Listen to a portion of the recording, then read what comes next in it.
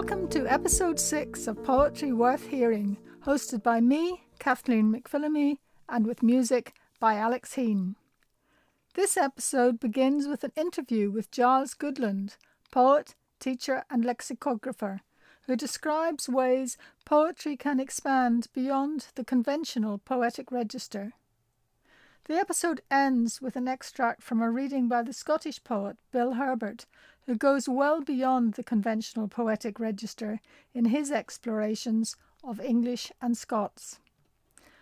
And in between, we have a range of poems, each of which, in some way, is an experiment. As always, you can find texts of poems, information about the poets, and plenty more on the website. Episode 6 on poetryworthhearing.biz.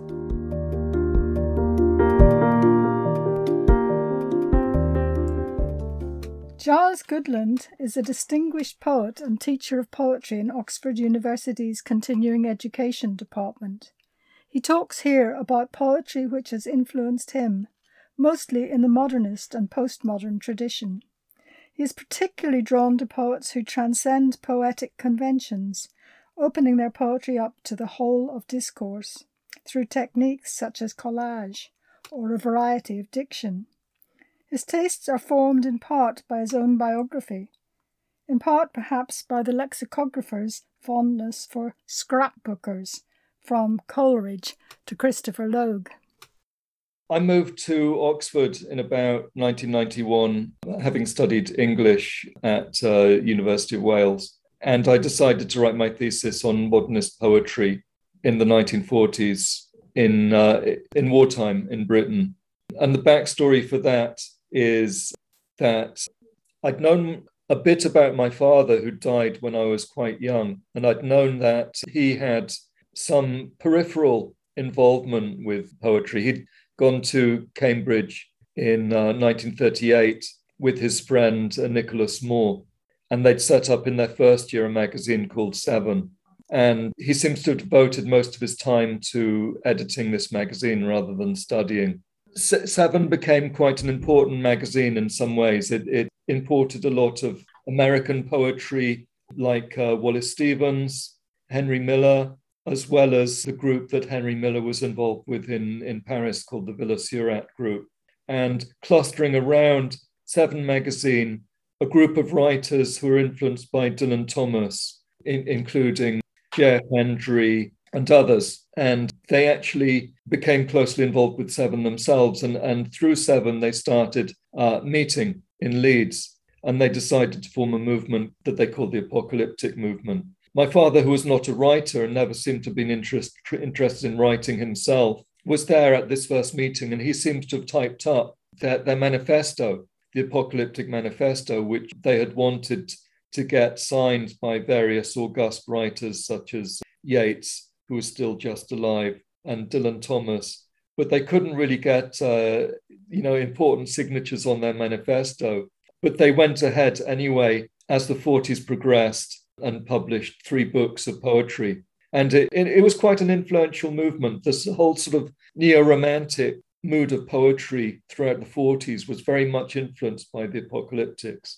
But my father dropped out by late 1939. He had, his own concerns, as everyone else did, of course. Doing my thesis in Oxford became a sort of way to investigate this milieu. So my thesis covered H.D.'s trilogy and 4 quartets and Dylan Thomas, as well as the apocalyptics. But having written the thesis, I became convinced that I didn't really want an academic career. I was interested in the ideas and I was interested in the creative processes, but I wasn't very interested in writing academic books or articles. I was particularly involved with the life of H.D., her life in London, and also her brief analysis with Freud. So instead of continuing to write academically, I started to write plays. And my first play was about H.D., which was performed in the Burton Taylor Theatre in Oxford in the 90s.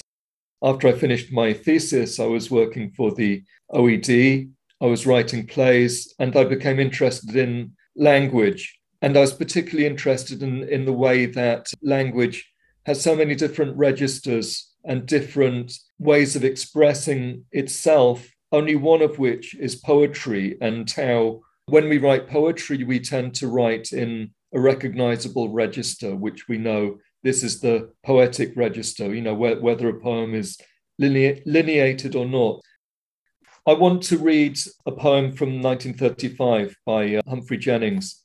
Humphrey Jennings was one of the writers I examined briefly in my thesis, and I still really enjoy the way he uses language that he collages from various sources to make a poem. He was influenced by the surrealists, but I think the kind of poetry he wrote can't be dismissed as simply surrealist poetry. It does something more.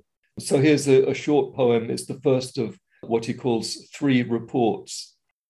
The conditions for this race, the most important of the classic races for 3-year-old fillies, were ideal, for the weather was fine and cool. About 1 o'clock, the aurora again appeared over the hills in a south direction, presenting a brilliant mass of light. Once again, Captain Allison made a perfect start, for the field was sent away well for the first time that they approached the tapes. It was always evident that the most attenuated light of the aurora sensibly dimmed the stars like a thin veil drawn over them. We frequently listened for any sound proceeding from this phenomenon, but never heard any. So that's it. That's a poem, but it's doing something that poems had not usually done up to then. It seems to be going beyond what was thought possible by using different techniques, by using collage. He seems to be splicing in bits of a racing report from a newspaper with an account of the aurora and possibly some other things that he's put in there to make his own texts. He was well known for his editing in film, his use of montage and different ways of cutting for effect. And it's exactly what he's doing in the poem. He's using what you might call in film, you might call it found footage, as well as film that he shot himself, and splicing it together and making something new. What I was interested in was not so much collaging from other poetic sources, but from collaging from the whole of discourse. It was my job as well. So it was a combination of things. I became interested in using these sources. Each OED entry for any sense has a paragraph of quotations after it to illustrate the sense. Essentially, my job sorting files was to look for more of these. But I began finding that if you look through endless quotations, some of them just work together well as poems. Another writer that I might mention is Christopher Logue, who wrote war music. He doesn't call them translations, he calls them accounts of Homer. He kept a vast collection of scrapbooks, and he would put into the scrapbooks anything he found that was of interest, newspaper articles, things he'd overheard, cosmetics advertisements, any text that he was interested in, he would put into this scrapbook. He would use these scraps as sources for war music. And it kind of makes sense. I mean, people maybe remember Christopher Logue as well, his column in Private Eye, where he would just put weird news stories that he'd found in newspapers there. And that's the connection, because he was an obsessive scrapbooker. In terms of translating the Iliad, it's the serious attempt to reframe the Iliad as something that really works for the modern reader in its deliberate use of anachronism, its use of contemporary language, of really shocking dislocations and imagery, whereas normal translations of Homer, because they keep to the text, they're keeping to a world that is just doesn't have models for the modern brain. He'll sort of introduce things that connect the shocking killing of the Iliad with contemporary violence in a way that really makes it a much stronger poem than a straight, if you like, translation.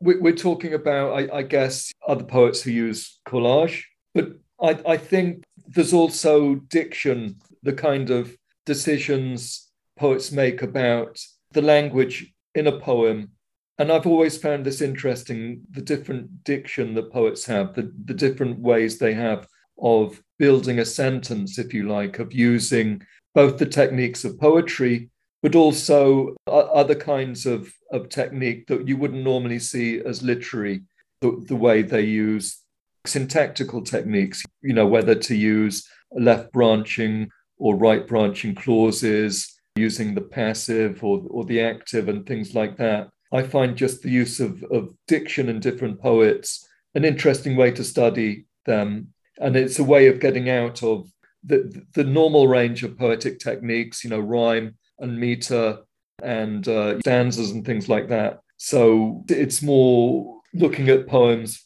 what they're doing with their sentences, what they're doing with the kind of language they're confronting us with in their poems, which maybe brings us back to the apocalyptics, because the diction of the apocalyptics is often very in your face, like really extreme.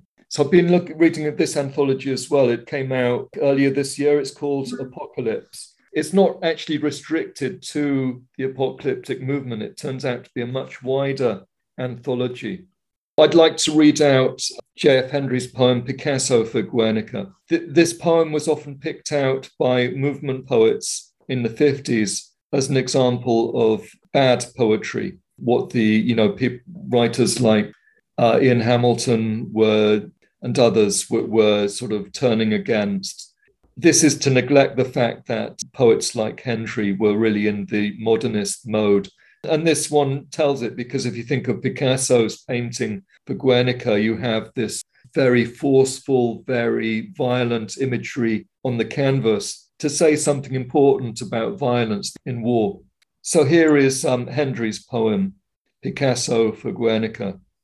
Frozen in the fright of light, chilled skull and spine, drip, bone shriek splinters sharper than the bren, starve, Franco, stroke, and stave the hooves of bulls.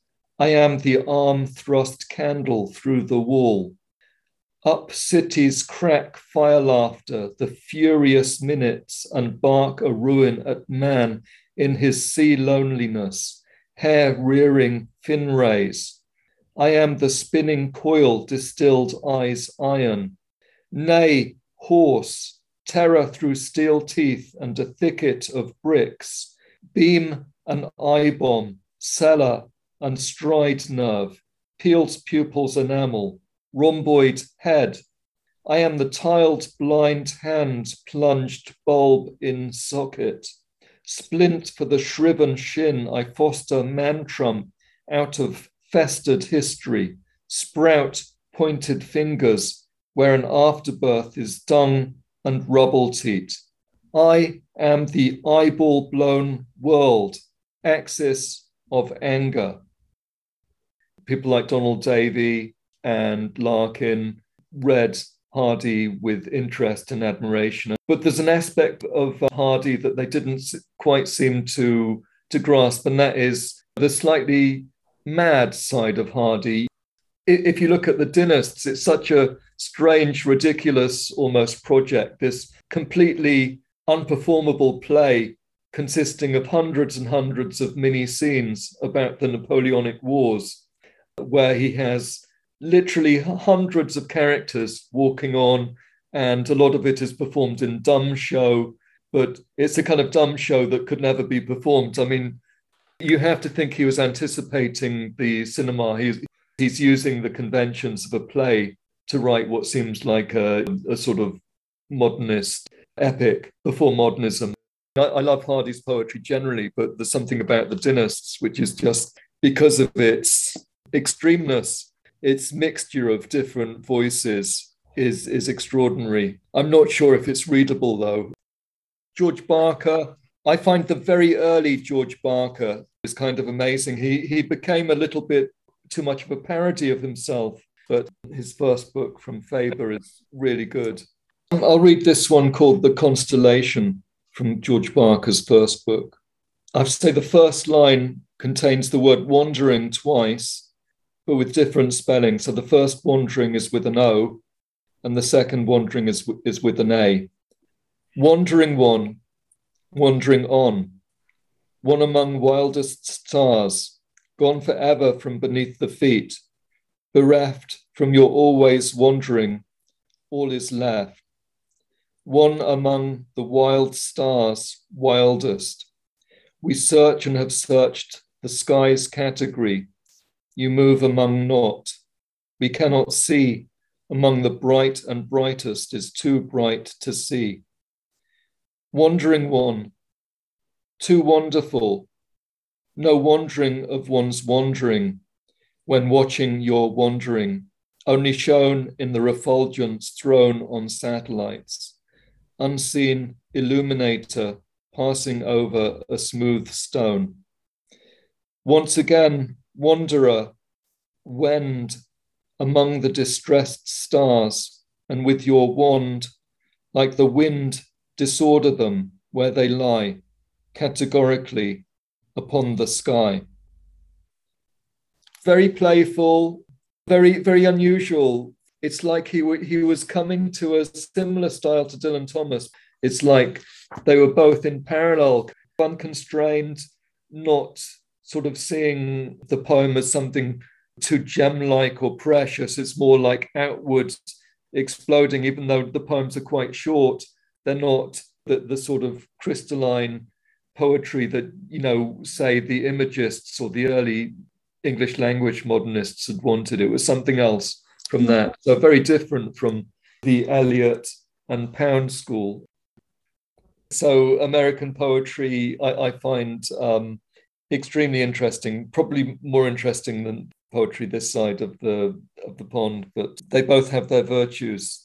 So I was put on my list Wallace Stevens, but I think Wallace Stevens is just too well known to read. I mean, I love Wallace Stevens, and I continuously go back to Stevens because his poems are just so interpretable in different ways, and you always find something different when you reread a Wallace Stevens poem.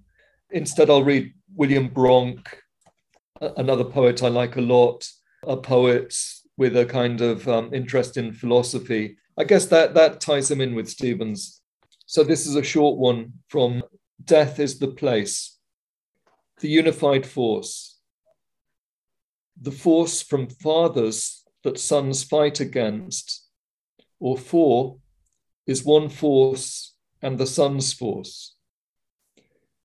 All the energy of the universe is allied and breaks alliance to fight itself and wanders, watches, serene with hurt. They're quite short, most of Bronck's poems. You would say that they're aphoristic, but they don't have the completion that aphorisms suggest. I was trying to find earlier a particular poem by Varney Capildeo, because it's one that she wrote when she was working for the Oxford English Dictionary called The Lightwell. And I've searched her books and I don't seem to have the book in which it was published. So I'll have to read a different poem instead. So I'll read a poem that she titles Sleeplessness 6 from her book Undraining Sea. Who's been drinking quicksand? Our insatiable clock has. The breeze blocks barred nothing. Stripes are getting past the pillars. Want a drink of water to take the edge off. Tilting round thoughts, one shadow head flattens. Nighttime has cool guests. Footsteps, pause, silence. So walk the corridors. The house has gone zebra. Cheese and bread lady, her times after lights out, lines like instant coffee rule her rough thumb. A drink of boiled water, a tumbler with ice cubes and a straw. 2 steps down, the evaporated reception room. Could falling stain the terrazzo now, full of fronds and moon? It should slip down like emulsion. The kitchen is newly scumbled. One lights on somewhere further. The switch sits fingernail cool. Are you the same kind as the creature? The light globes in the living room. Short in the indoor nighttime, walk hugging the floor. Eyes take yellow notice. Tiger mother, seen in her natural surroundings. Aloneness. She rips out a book. She feeds.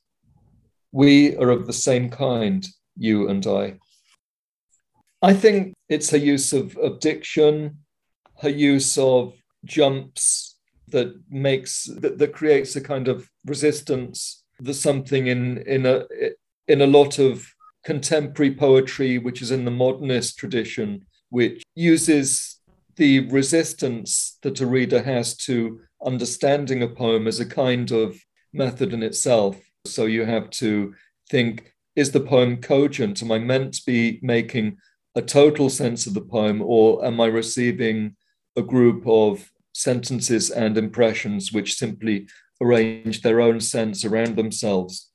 I think in many of her poems, that's what she's doing. She's arranging the world by arranging sentences, and it's for us to come in and see if we can sort of join into this arrangement. And sometimes it's difficult, or sometimes we don't really get everything that she's doing. But a poem about sleeplessness, I think, for anyone who sort of suffers from that, will recognize there about uncontrollable thoughts, about observations that come in unbidden, and about maybe the sort of excess of listening and thinking that happens during sleeplessness.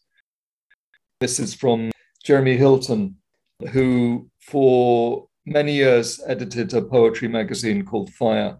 And recently he's published a book called Fulmer's Wing, which is out from Knives, Forks and Spoons Press quite recently, which I recommend highly. He writes a lot about birds. So I want to read a poem called The Cormorants. Withstanding weather within, walls of the inland house, the bright sky, middays beyond, fox limping through sleet, and cormorants flying over the steep hinterland, winter. Every day we see the mute messengers larger than the crows and much more graceful, ice schooners, brine bringers, sailboats of sky passages, requiem wreckers, high sky flyers above the serious geese, harbingers of white ground, black waters, frozen wrath circling to land like planes. I imagine that when I'm drawing near to death, they'll be nesting here in inland places, on islands, in lakes, like swans, or black-headed gulls in trees by the fast deep rivers like herons, or in cracks on the concrete edges of reservoirs.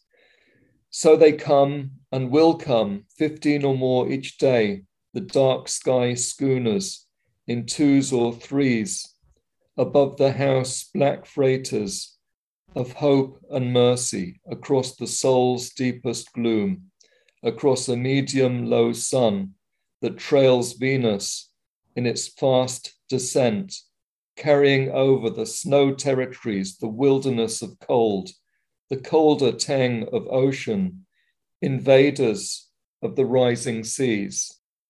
You can find details of the writers and books Giles referred to in poetryworthhearing.biz, as well, of course, as more information about Giles and his own publications.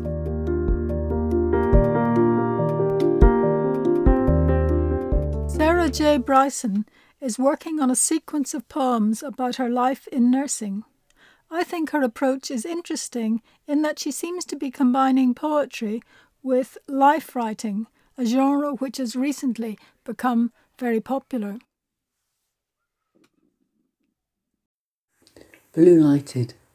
That swing from boredom, restocking the cubicles, damp dusting the shelves, to full on life and death, victims of a road traffic accident perhaps, seems impossible to manage. This time it's a man in his 90s, head bleeding from a fall, frail and not talking at all, who in front of your eyes changes. Someone shouts, "Arrest," and they bleep the team. start resuscitation, one pummeling his chest, another squeezing an ambubag, green line to oxygen. The team arrives. Suddenly it's your turn. You know you need at least 2 inches of sternal compression for the full effect, so that's what you do, and under your hands you feel the crunch of bones, ribs snapping. Keep going, the doctor says, and you do. Keep going, keep going, keep going, until you are told to stop. And afterwards, when the resus is over, there's a staff nurse in tears, asking loudly, "Is this right? Is this what he or his relatives would have wanted?" Then the shock of it overrides you with the shakes. No one notices, except another student, a small 3rd year. She walks over, has to reach up to put her arms around you. "It's all right," she says. "You did your best. That's all any of us can do." She leads you to a chair and sits you down, crouches next to you, still holding your hand, and waits, talking gently, until the shakes subside. Evidence-based practice 1.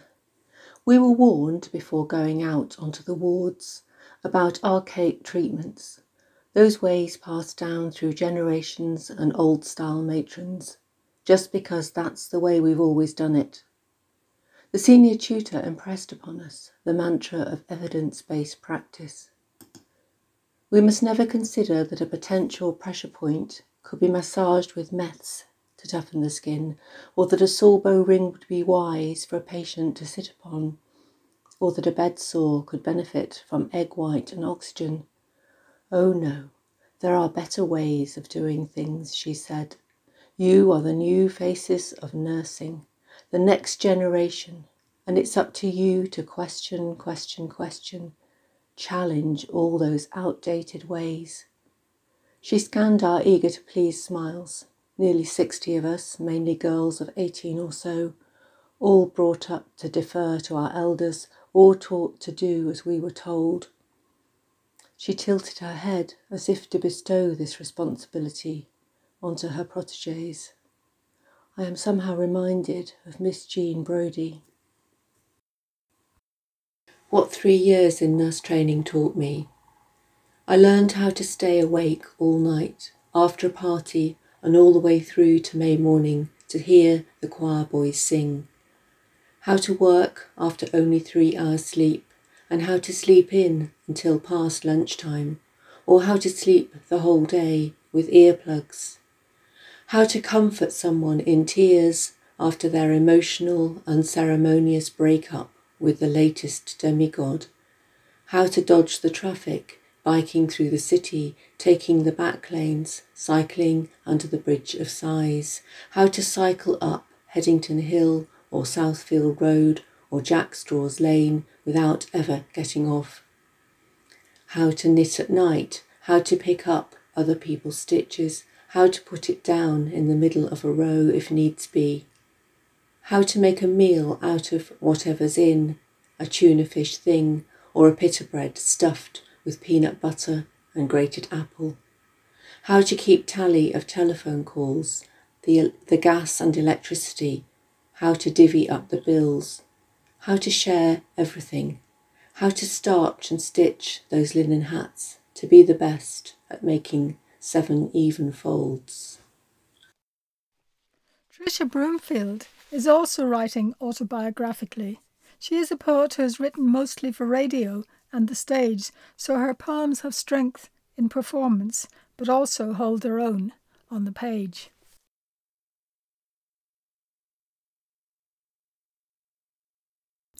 Bowling Green. You take my hand. I skip and chatter. You smile and nod. We skirt the corner shop. Dandelion and burdock, brown sacks of soil-brushed spuds.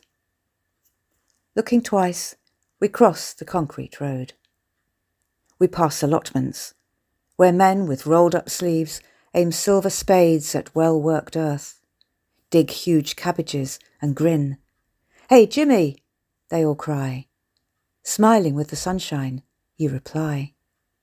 We reach the bowling green, where Ernest, Wilf and Eddie bend and stretch. This is my granddaughter, you say. They beam hello. Then Ernest rolls the jack, and all attention fixes on its track. I swing my legs on the slatted bench. Socks slither to my shoes. You shade your eyes, aim weighted woods which no one else may touch, while the close clipped grass greenly anticipates a game to remember.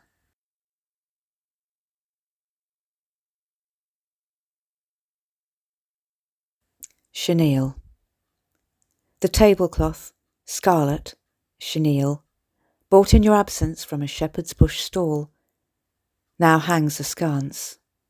Your mother's clock, stolidly squat, dead centre, a reluctant mediator, watching our chairs face off. We have nothing left to say, though say things. The hollow voice of the clock, timing our silences, its hands thrown out in despair, stuck at 10 to 2. We have nothing left to do. My fingers find the fringe, twisting, unravelling. Yours upend your empty glass. A solitary tear of Valpolicella celebrates alone, soaking into scarlet. And the cat has her kittens under the table.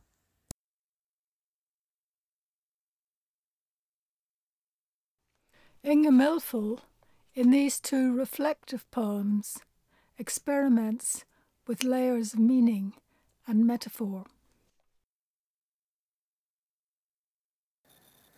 Looking through, looking in. Where the monks grew apples for Abingdon, apple pie for the abbot, a succession of orchards. Still today the apple and the pear, the peach and the fig.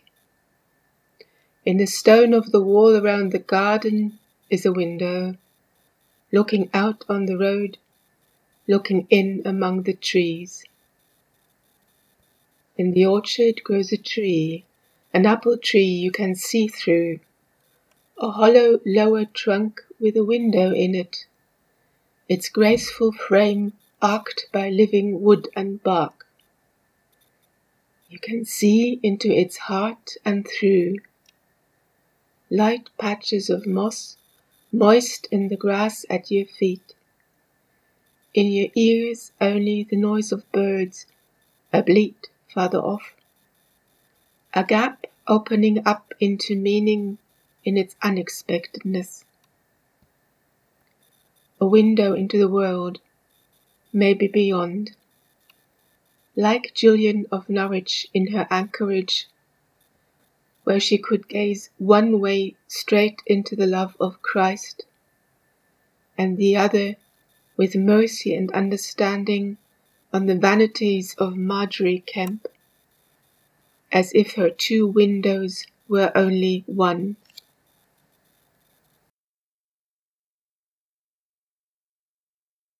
Quote, "Don't you wish you could cut out frayed or fraying bits and stitch it all together again? Upcycling. Expertly blocked and patched, you could be stronger, warmer, more colorful. Reassembled. Perhaps same but different, so that looking back, work completed for now. You might spot in the reshuffling something that was always there but less clear, or something unguessed, revealed as one new patch shifts the meaning of the rest. No longer the same tired message, but then to do it all again. Record, pieced together. No story is stable, continually retold by the needle, moving on as scraps stack up, black, purple, polka dot. The sewer sits. No rejects. If you have the right backing, you can sew in almost anything. Put it straight in. You will be surprised how it matches. Hannah Bush Nielsen has experimented with form and language throughout her poetic career.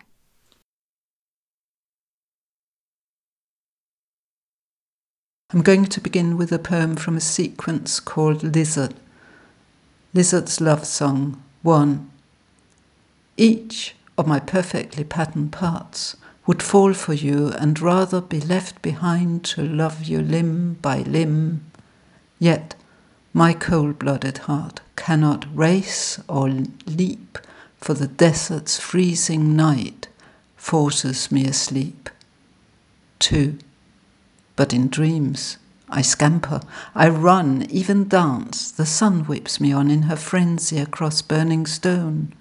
My panther-built dumb skull searching you out, ecstatic and quick, flickering quick, till shipwrecked, trapped in split vision.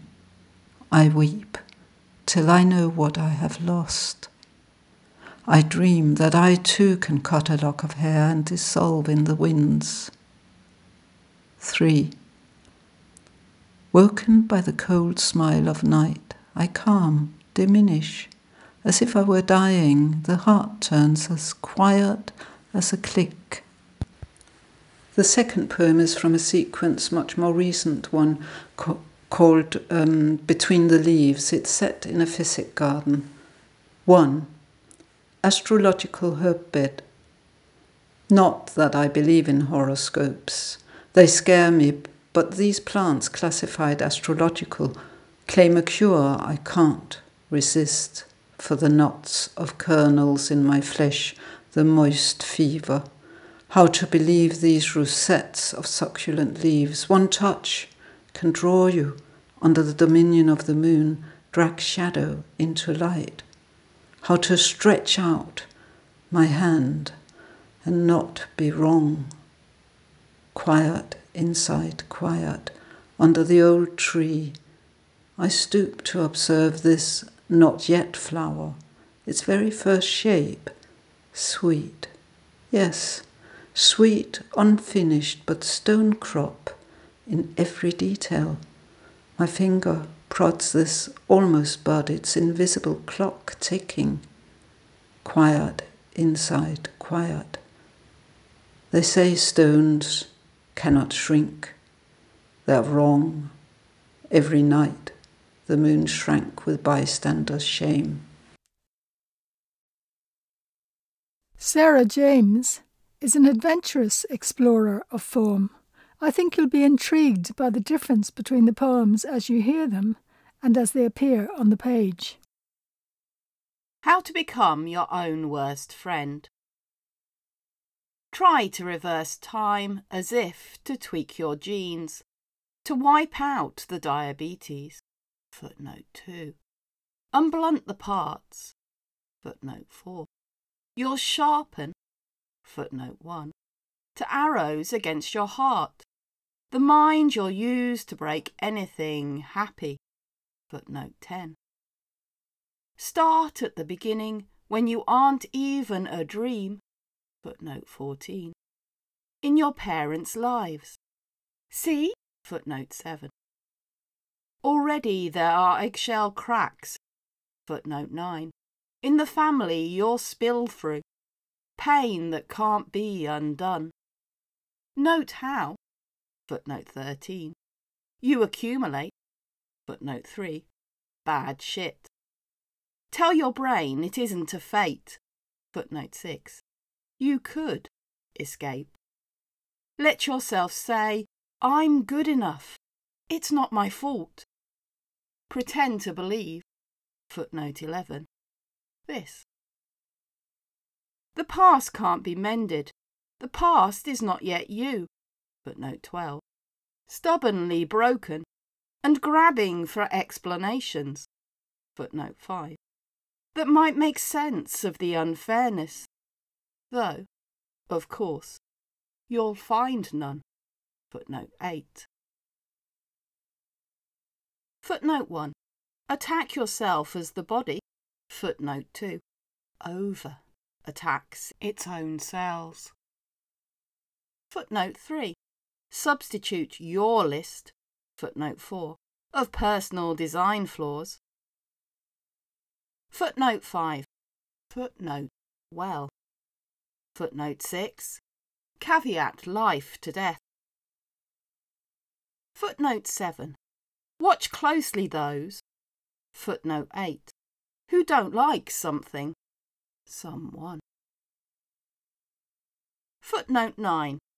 When all else fails, call it, footnote 10, names. Pull it apart. Footnote 11. Piece together instead, footnote 12, a voodoo doll, prickly with pins. Footnote 13. This isn't the best way, footnote 14, to make a person, life, world, but diagnosis. Admitted November the 30th, 1981. Diabetes mellitus. Part 1. The only colour is Dad's Ford Cortina, his bright maroon pride and joy. I'm 6, and I'm lying on the back seat. Or maybe I'm sitting, but the reason I only catch snatches of blurred light is because I'm too small to see properly out of the window. Mum is holding my hand.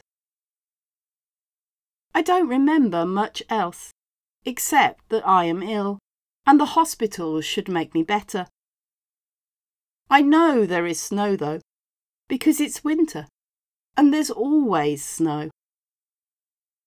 Because my world suddenly feels as frozen as the garden when the grass and flowers are smothered by white, layering to a thick blanket as bleached as my nan's bedsheets. Because my nursery school teacher brings me a snow globe.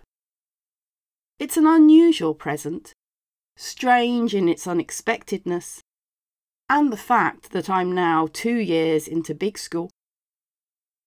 I shake it, admiring how this white glistens. Even upside down, it's a glittering dreamscape. For weeks afterwards, everything blizzards. D, I, A, B, E, T, E, S. I can't yet string together the letters and sounds of this oddness. I will come to understand it as a list of sweet things I should never eat. I will learn to measure better in glass syringes, injecting oranges and then my leg. I will my skin numb. Still the needle's weight, its sharp jab, that sting pushing the plunger, forcing cold insulin into my body. All this filters through slowly. That afternoon, I can't yet see what's so wrong with me.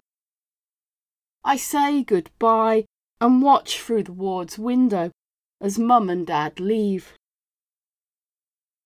That evening, nurses let some of the kids play hide and seek.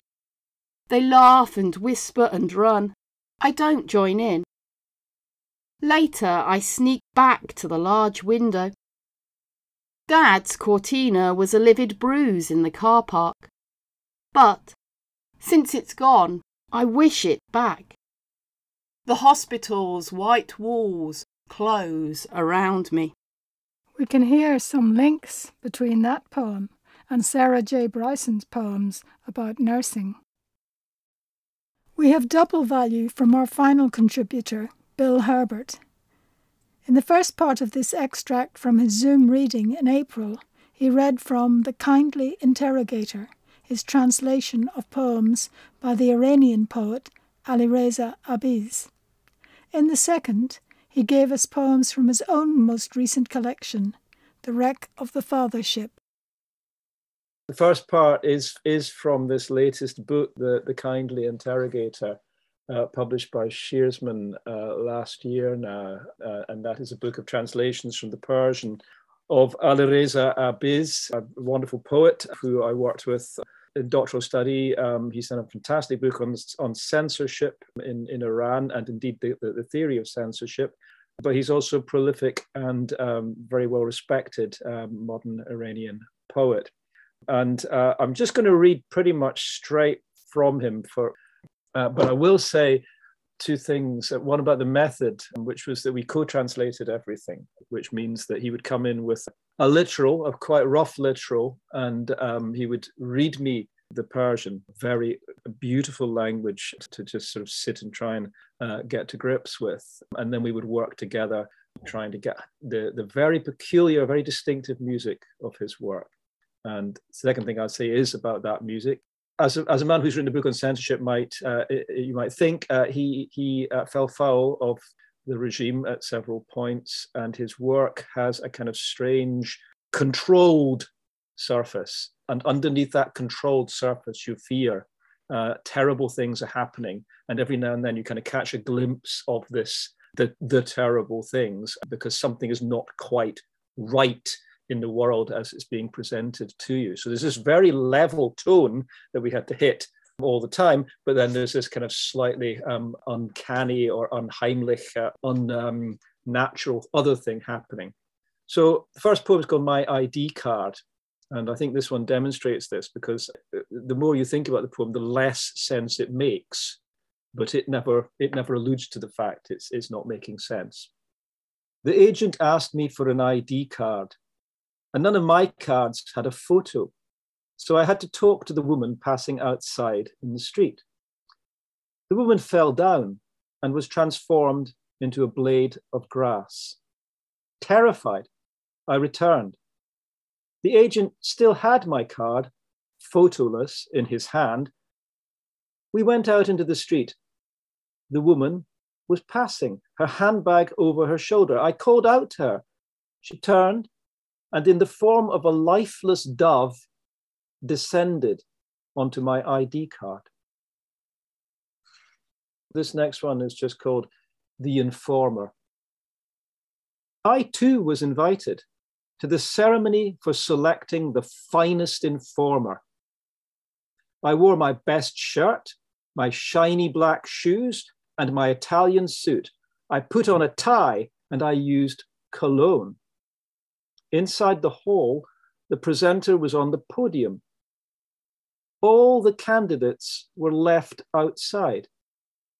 All the seats had already been taken by the officers responsible for informing on the ceremony. This poem is called The Writer's Study. And again, if you noticed kind of the kind of dissociative thing happening where the person is both present and not present, that this poem kind of is about that thing, the writer's study. The writer's study is dim in the light of dawn. The curtains are closed. He should have opened them. He hasn't. If I were the writer, I would have thrown open the curtains, unlatched the window, invited the light into the room. I am not the writer, only the scribbler of these lines. Out of extreme idiocy, I have drawn the curtains on this beautiful morning. I am sitting in the kitchen, staring at a can of salt on the table. This is the title poem, A Kindly Interrogator. This contained a complete impossibility in terms of translating, which was that the interrogator, who is so polite, has a giveaway, which is the beard. I mean, he's obliged to have a beard because he's a proper, religiously pure.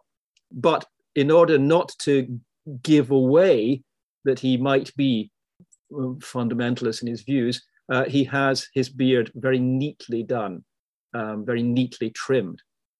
And of course, this is the biggest giveaway of all. So in that society where beards are not good, not usual, not normal, moustaches are very popular, but beards not. It is an absolute giveaway when someone has a very neat, trim little beard, that they might be coming from a place that you should not trust. But of course, you can't translate this detail. It's just not possible to actually convey this except by trying to do something with the tone of the piece as a whole. You can slap a footnote on it, but that's about all you can do. So the kindly interrogator. I have a kindly interrogator. He's interested in philosophy and free verse. He admires Churchill and drinks green tea. He is delicate and bespectacled. He is lightly bearded and has a woman's voice. He is polite and doesn't insult me. He has never beaten me up. He has never demanded false confessions. He says, only write the truth. I say, on my life. So now I'll move on to my latest collection, which was called The Wreck of the Fathership. The title refers to the death of my father, so it's an elegiac book. It also refers to the kind of the great wreck of patriarchy which we are experiencing at the moment, which seems to be determined to destroy everything that we hold most dear in the world. I'd like to start with a poem about masks called Byron's Mask. I think a lot of the book is oddly prefigurative of things which it did not dream of when it was being written. It's also a book that's very interested in persona and the different masks we wear, particularly gentlemen. Byron's Mask, I don't know if you know this, it's in the Keats House in Rome, and it's the mask he used to wear to the carnival in Venice. And you know, the carnival masks are all versions of distorted faces, animal masks and so forth, except for Byron's mask, of course, which is simply a human face and hair, and it bears a very strong resemblance to Byron. So it's one of those things that only the greatest egoist, etc., might have done is to have a mask exactly the same as him. And so this poem came from that idea, and also from the great gesture, which we all know from episodes of Mission Impossible in our childhood, or indeed Scooby-Doo, where the mask is pulled off the head like this to reveal the true whoever. So this is Byron's Mask. Byron's mask for the Venetian Carnevale looked very like the face and hair of Byron, as though he had a Lord Byron's head-shaped onion for a head and could simply pull skin after skin off, each revealing a slightly smaller Lord Byron's head, until the final tiny head, still with Byron's features perfectly picked out like a Petrushka Giovanni Don doll. And when this last shallot of Lordy Gordon was shed, as though he would walk around with no head at all. In fact, it was in this manner that he wrote all his best poems. The fathership, the feathership is sinking fast, though only into its ain past, while engineers regardie loo, its captain cries, abandon crew! You never metamorphosis as rigidly applied as this. Destroyer, whaler, clipper, bark, galleon, galley, Argo, ark, the feather ship, full fathom 50, on it slips. Still at the helm, though it pints recht doon, humming resurgam and auld-farrant tune, oor capkens merchants that nae langer breathe, Atlantean offshore accounts a seethe, to trade in whale sushi, last seepins o' isle, for merlins o' plastic and nuclear spile. The feather ship, the Mariana Trench for your rubbish tip. First fill up the seas, send tack to the skies, set sail for Mars, yon billionaire's prize. For as it sinks, its rats will rise, swelling on fructish o' fascist lies, clinging to spars of colonial cane, and spearing, why can't we do it again? Behold their fleets on's hope or suppite, a flotsam o' sin that sopping we spite, a rotich around ilka mouth of the rammy, gorging on guts they unfold like gold lammy. The feather ship, aim at the lifeboats, let grape shot rip. Holes haloed with grease and hooling with greed, the seas are a heaving where hell jays feed, where sharks see a hoolie, but wha would you save among Suravulics when here's the ninth wave? Here comes the one to sweep Athen awa, Mac Jesus and Mary and jetsam ava. The feather ship, he hung up his son side, gied him the slip. Eloi, Eloi, lama sabachthani, kick out the jammy pieces, mammy. The feather ship, you had to query, was I designed as Tapsaltiri? Its parent company, Poseidon, is a shell for the shells of the upside down. Our surplus cargo drifts ashore to ensure the poor hae scotch galore, while our herniating honko voices shall drook your nisi foo o' noises. The feather ship, who shall we wacken for this bad trip? The feather ship, wha shall loosen its old man's grip? To thrapples, lapels, to reins, to guns. He'll never let go till the West is unwon. Saturn merely swallowed his wains. Droon daddle grow gills to had on to his gains. The feather ship, wha shall loosen its deed man's grip? Old man of the sea, youth's scorpion ride. He'll no let go till the earth has died. I've another two pieces and then we will be done. First is quite brief piece. It's an elegy for my father. It's about that moment when you have, if you can get there, where you have to be there by the side of the person as they go. And of course, it was a terrible moment. And then suddenly when the pandemic arrived, I realized what an extraordinary privilege it was. What a marvelous moment it was to be able to have when so many were being denied it. And so the poem took on a kind of another charged meaning for me at that point. My father was in the Merchant Navy in his first part of his life. And so there is a kind of a bit of a reference to that.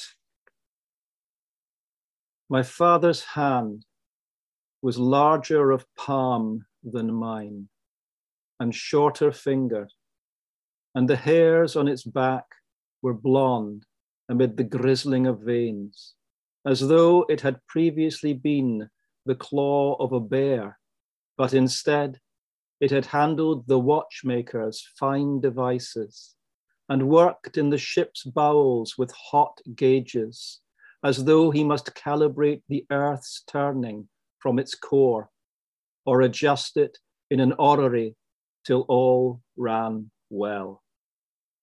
So when he was dead, and I'd never hold it again, I wanted to photograph my father's hand, that capable creature, as it lay dead upon the sheet, its heft, its knocks, its tendons, that still held his intelligence, its tenderness and force. But it had already taken on the gravity of the depths, as though glimpsed in the wreck of a sunken vessel, and would not submit to record, as though to return with this report would set the blood to bubbling in my veins. I'll finish off with a poem again about the circumstances in which we find ourselves. This is a poem called The Nine Trades. The Nine Trades, in fact, welcome you to the city of refuge. It's written around about the time of the disasters in Syria, but I think you will agree applies just as well to the current disasters. And again, it applies very specifically to the kind of faux welcome that the West appears to be offering, particularly our Nuke of the West, to people who really are in a state of utter despair and have nowhere else to consider going. So it builds itself around, this is a poem written whilst I was Macker of Dundee. So it builds itself around the nine trades, which were the guilds of medieval Dundee. So each verse is one of these trades. And it describes a welcome of sorts to people who may or may not still be alive. And I should just say there's one thing which is worth noting here is that you discover these things when you're writing. That muslin comes from Mosul. I didn't know this. Gauze comes from Gaza. These really simple and obvious things about names, which contain so much meaning, is just one of those things that you hope to and sometimes happen to discover in the act of writing. It's got a little bit at the start, which is from the Locket book.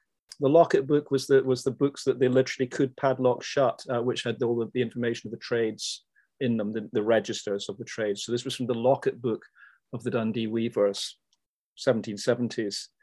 Our stays here and days here are very short and brittle.